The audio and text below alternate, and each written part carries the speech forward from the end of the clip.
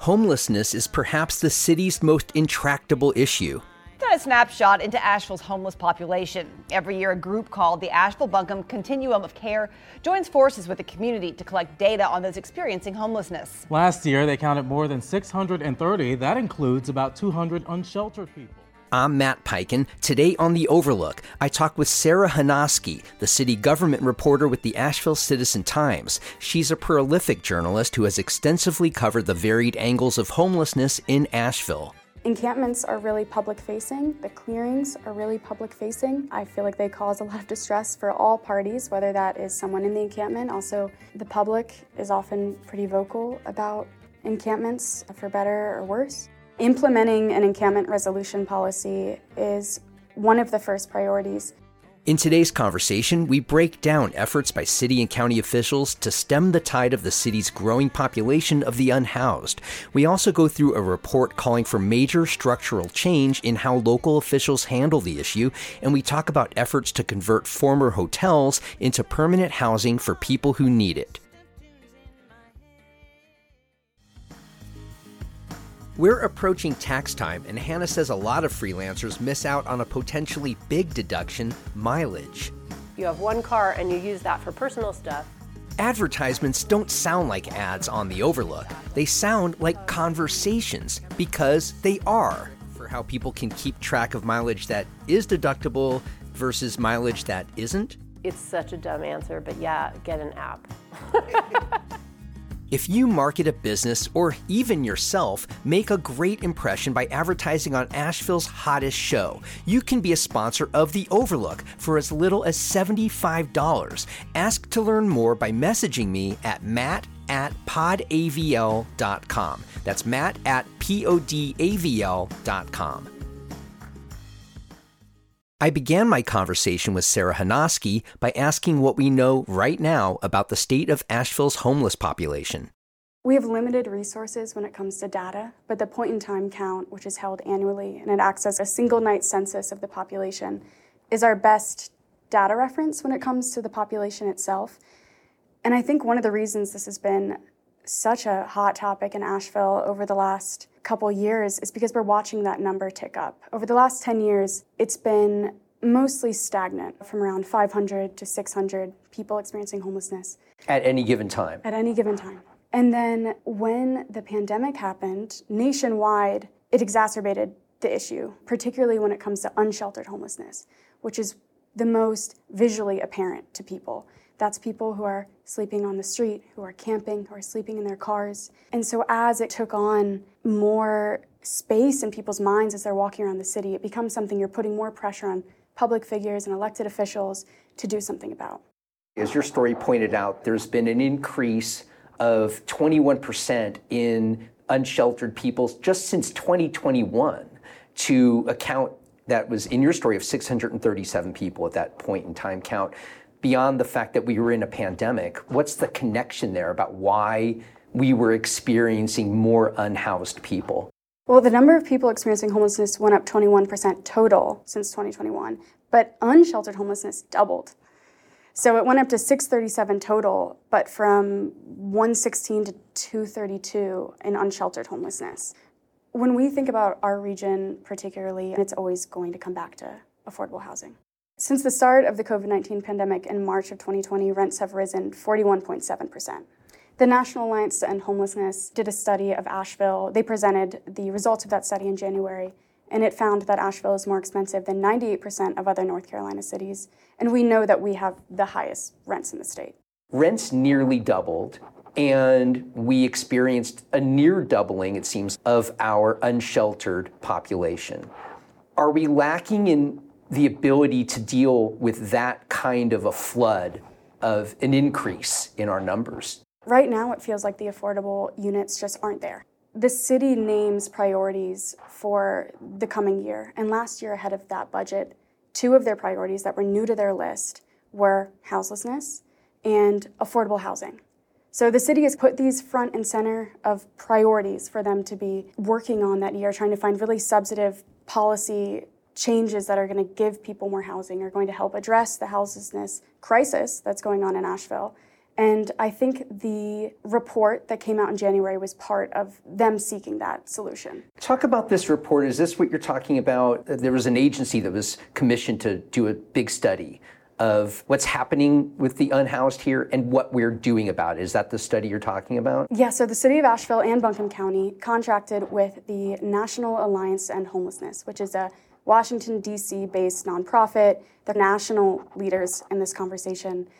The work of the Alliance began in Asheville in June, and they gave their final report, about 54-page report, on how Asheville should end unsheltered homelessness in January. They did it in the Cherokee Center, and it was a packed room. It was overflow. People are eager for these answers.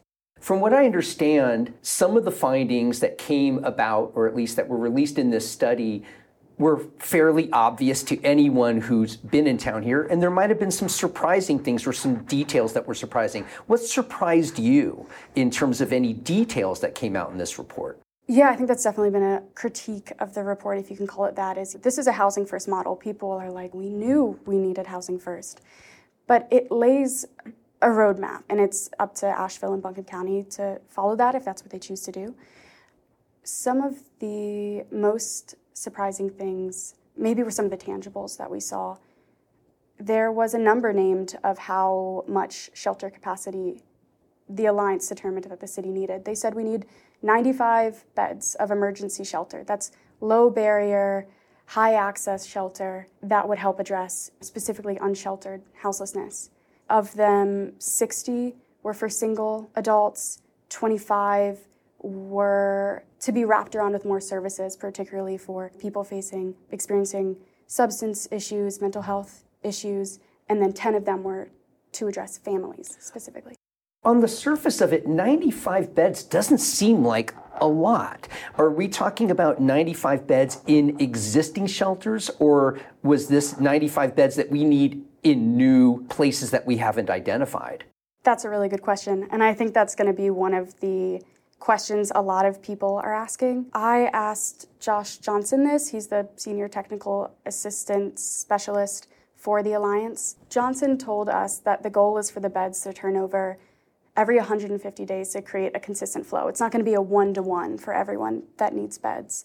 He said they're recommending non-congregate or very small congregate beds. So they're not saying build a monumental congregate shelter.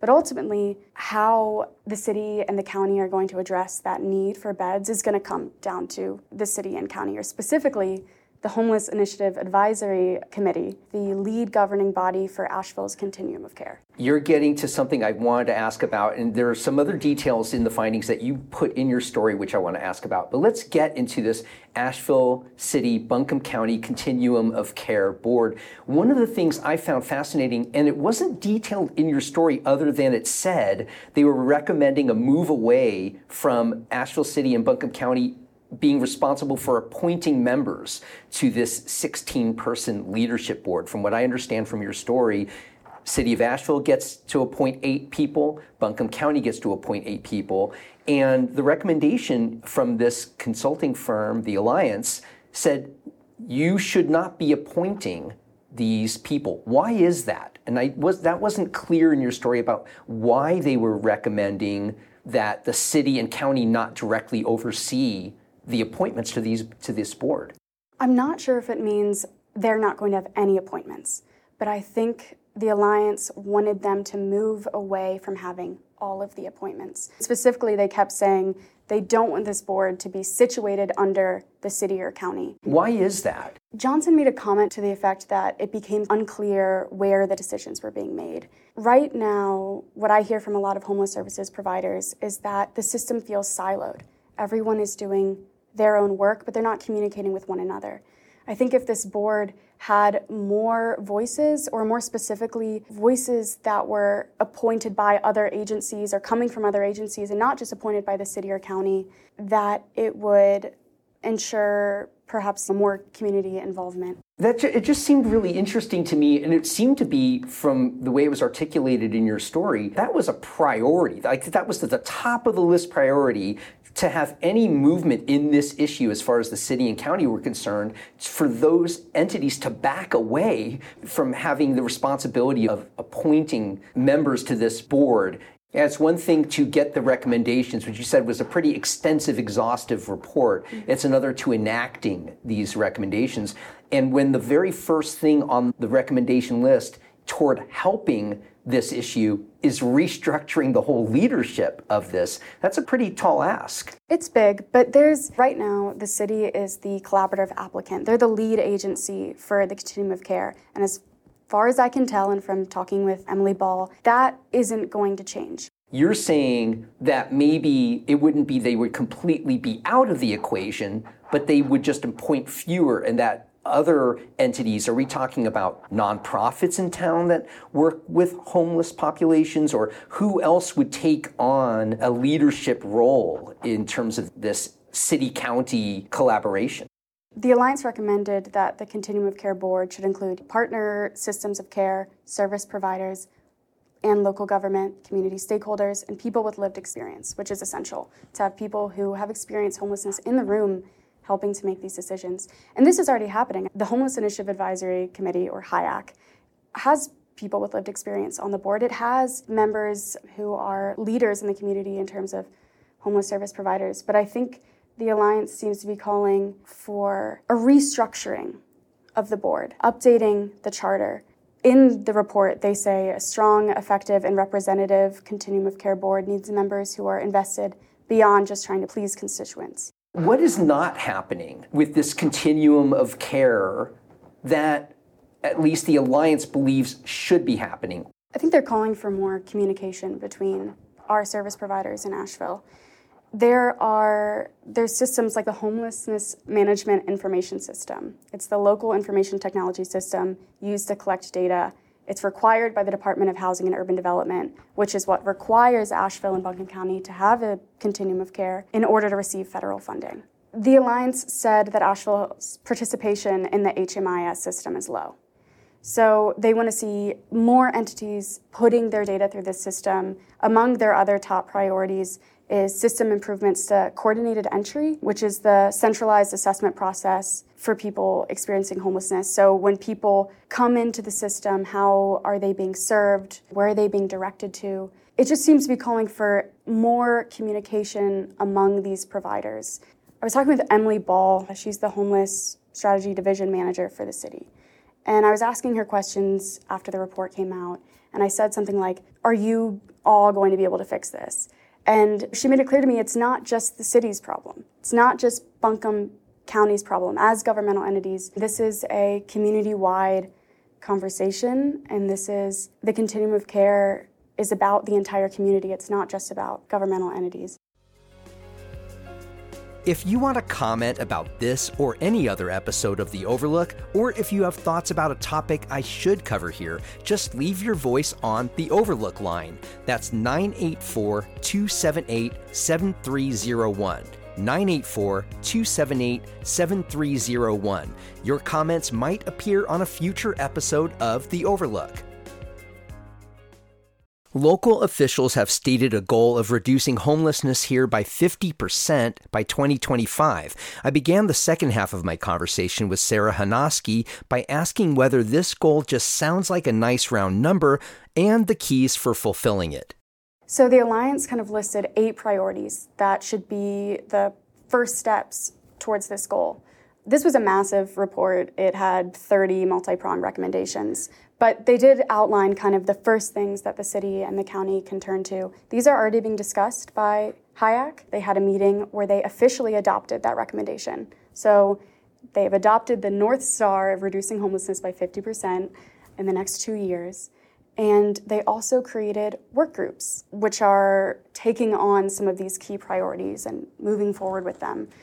And like you mentioned, that first priority named by the Alliance is improving system governance. So restructuring the continuum of care, which ultimately is going to fall to them to decide what that is going to look like. They can look at models in other cities, and they're going to make choices as a work group. I think they're bringing in people who aren't on HIAC right now, other stakeholders in the community, to be on these work groups. They also formed a work group relating to encampments. I was just going to ask about that there's an encampment resolution policy, or at least that was a recommendation that they come up with, an encampment resolution policy aside from the one that the Asheville police have. And apparently, from what your story is, there has been, up to this point, no policy.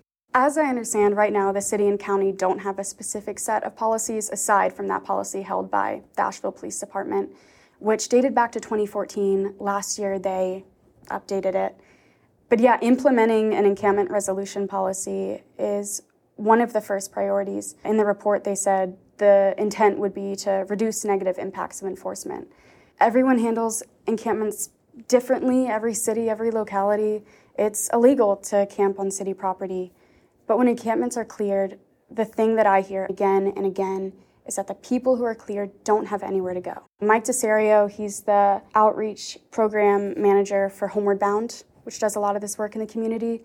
He called it musical chairs. Encampments are cleared, people move further to the outskirts of the city, they try to move further out of the way, but there isn't, in some cases, there isn't the shelter space for them to go, or there's barriers to access, shelter space that might be available, whether that's not wanting to leave a partner, whether that's substance use or mental health, or just not feeling safe in those environments. There's a lot of things that keep people from feeling comfortable in those environments, even when they can access them. It's interesting that you said every place has its own policies for dealing with encampments. Encampments seem to be one of the most public-facing element of homelessness in this region. Up to this point, the only entity at a governmental level locally that's had an encampment policy is the Asheville Police. By bringing in other entities to create policy, is the hope to work with police on mitigating their policy or making the police policy less heavy-handed or law enforcement-handed? Or is it to have almost a competing or conflicting policy? What's the aim here in relation to Asheville Police's encampment policy? That's an interesting question, and it's something I'm also really eager to find out. It seems like they're in such early stages. I don't know how this is going to interact and shape around APD's policy, or if APD will be a voice in this conversation. But I do know this is first on their list, especially like you said, encampments are really public-facing. The clearings are really public-facing. I feel like they cause a lot of distress for all parties, whether that is someone in the encampment. Also, the public is often pretty vocal about encampments, for better or worse. One of the things that you also brought up in your story was about rapid rehousing. Can you explain what that is? And one of the things you mentioned in your story is that there are only 41 rapid rehousing spots available now. The recommendation from the Alliance was that there are 250 spots. First, explain what rapid rehousing is and how it works.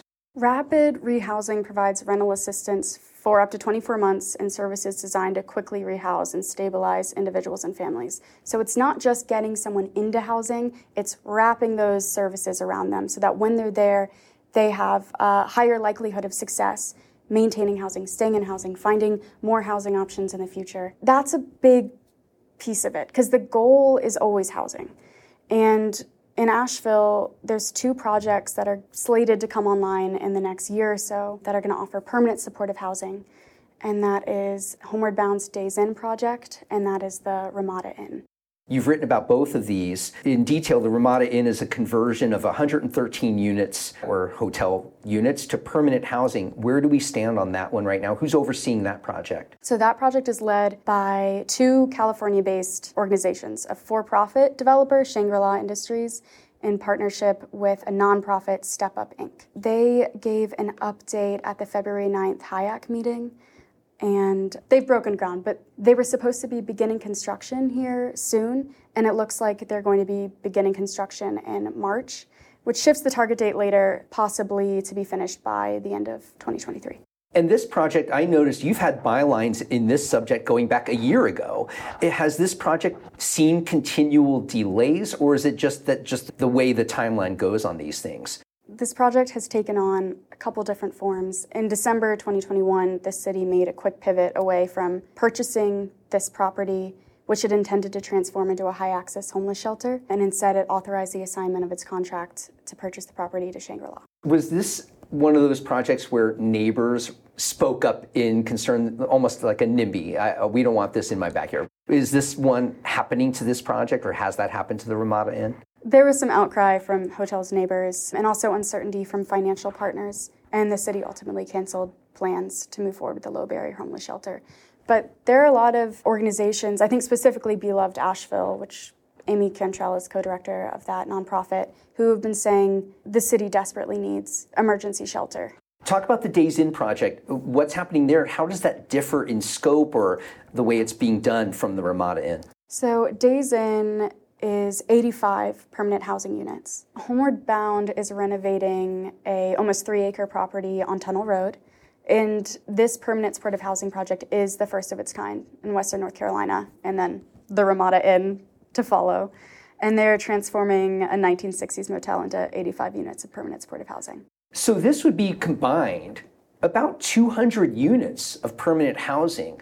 That would be, from what you're telling me in these numbers of what we're dealing with homelessness, that the point in count time had 637, assuming that among those 637, there are 200 who would qualify and want this permanent housing. That would take nearly a third of those numbers down. It could certainly be game-changing. When the Alliance was giving their report, this is something a lot of people were looking to on the horizon, as we don't know what Asheville and Buncombe County's numbers are going to look like, and this could potentially trigger a shift. The latest point-in-time count was held on January 31st, 2023, and we don't have the data from that yet. We're going to get it in the spring. And when we do, I think a lot of people will be really anxious to see what has changed from the year prior. The last thing I want to ask you about this, unless there's another thing you want to talk about it, you have covered there's an open question of whether other cities are busing homeless people into Asheville. I've personally heard from a realtor in town. She has experienced homeless on her steps, and the police who come out there have told her, oh yeah, these people are being bussed in from elsewhere. You had a story that contradicts that. Talk about what your findings were. That's a very common story in Asheville, and what I found out talking to people is it's a pretty common story everywhere. What do you mean it's a common story? Other cities believe that other cities are busing their homeless into their cities? Everybody thinks that their unhoused population is being bussed into their city. That's a generalization, but that seems to be what the service providers I spoke with are also hearing. A lot of them have been hearing that the entirety of their careers in homeless services. I spoke with almost a dozen homeless services providers in Asheville and elsewhere. I spoke with some other leaders in continuum of cares in North Carolina, like Rachel Waltz. She's the Orange County Homeless Programs Manager. Katrina Knight, she's an executive director of a center in Wilmington. They hear these rumors. Rachel Waltz called it a long-standing and pernicious rumor.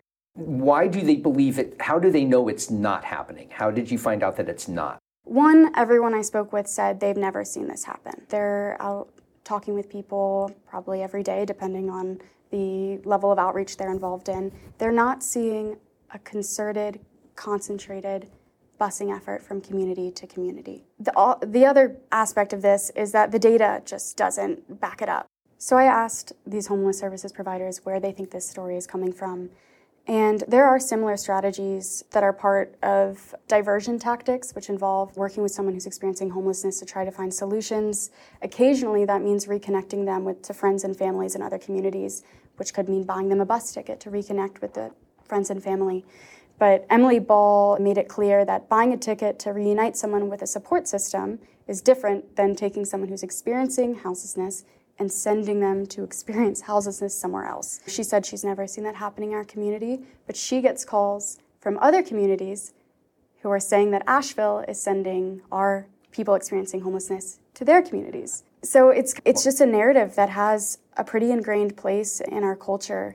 Maybe it would take a sociologist to answer this question, but why? I asked why people think this has such a hold on us, and everybody gave me a pretty similar response. Ball said that it's hard to see people who are on the verge of homelessness. And as a society, perhaps we lack the understanding of how close people are to slipping into houselessness, especially in a region that struggles with affordability, with such high rents, with incredibly complicated housing market. Waltz said she believes the story is rooted in desire to make sense of what we see and how painful that is. And there's a cognizant dissonance. If the people who are experiencing homelessness in Asheville are not members of our community, it's easier to separate yourself from that story. It's really hard to see people in pain. It's really hard to see people suffering.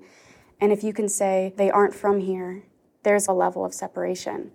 But the way, that conversation with so many people ended was with optimism, especially in the wake of the Alliance report. One homeless services provider said Asheville has a new opportunity to come together, to move away from these myths, and to find a way forward.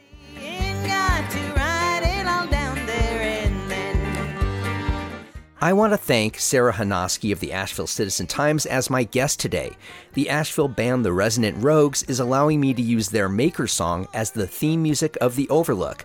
The Overlook is a product of Podcast Asheville. New episodes are online 6 a.m. every Monday through Friday. Please follow for free on your favorite podcasting app. I'm Matt Peiken, and I'll see you on the next episode of The Overlook.